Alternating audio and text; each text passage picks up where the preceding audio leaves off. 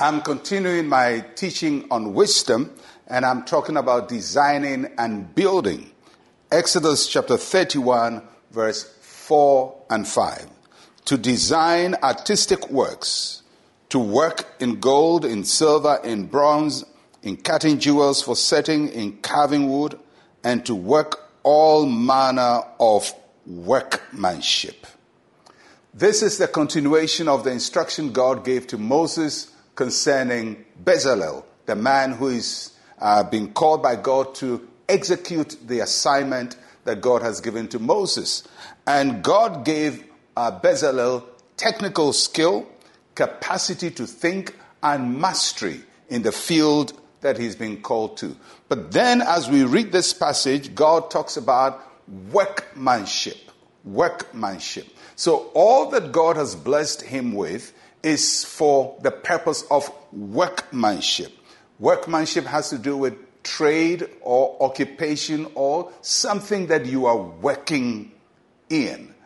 For a person like Bezalel, the workmanship will be in carving and so on. But if you're a lawyer, your workmanship is different. If you're a pastor, your workmanship is different. If you're a footballer, your workmanship is different. It is the trade. It is your ability to do the work that you're supposed to be doing. So God gave wisdom to Bezalel so that he will be able to do something.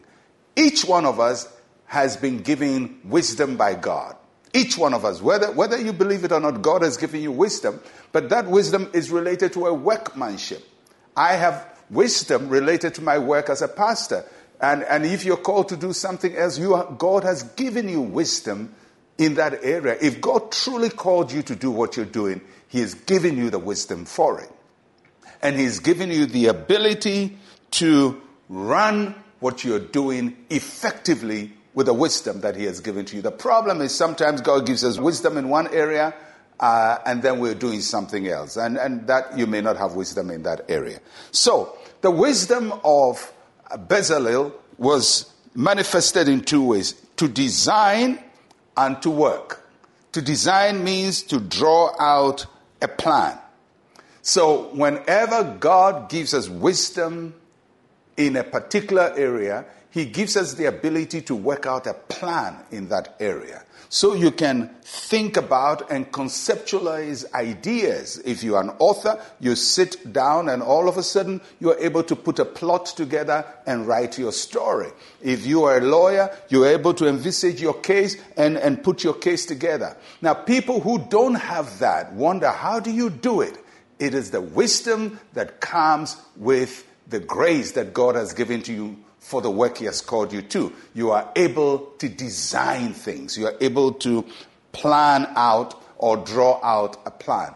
Not only does he plan, but God says that Bezalel will be able to work or to cause things to be, to make things. So God's wisdom is not just theoretical, where it's like what happens when there is a football match. Everybody is trying to coach the Black Stars or a team. And we are talking about it from our point of view. But when we are put on the job, you probably will be a total failure. Talking about something is one thing. Being able to do it is another thing. The wisdom God gives us is not just a talking wisdom or a thinking wisdom. It's also a doing wisdom. We're able to get there and do what we say we have the competence to do.